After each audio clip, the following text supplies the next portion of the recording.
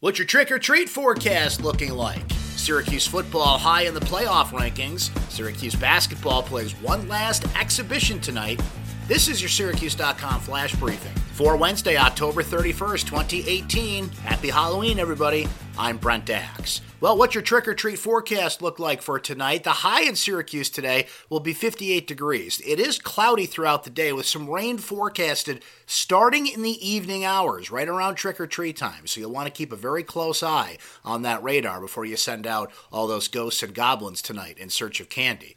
Syracuse football is the number 19 team in the college football playoff rankings. Syracuse ended up in both the Associated Press and coaches polls this week at number 22 and number 24 respectively, but the 19th ranking in the college football playoff poll is their highest so far this season.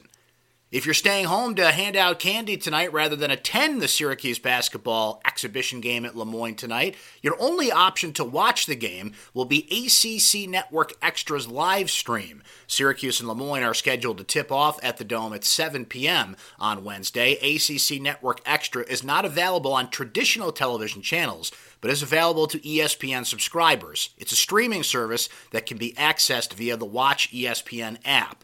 This is Syracuse's second and final exhibition game before they start regular season play on Tuesday, November 6th against Eastern Washington at the Carrier Dome. You can also hear the game on radio locally on TK99.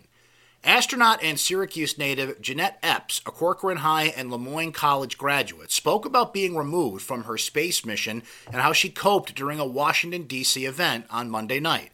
The talk, hosted by the Center for Strategic and International Studies, was a one-on-one interview with Epps, who's 47. Epps, an aerospace engineer and former CIA analyst, joined the astronauts in 2009. You can read much more about that interview on Syracuse.com.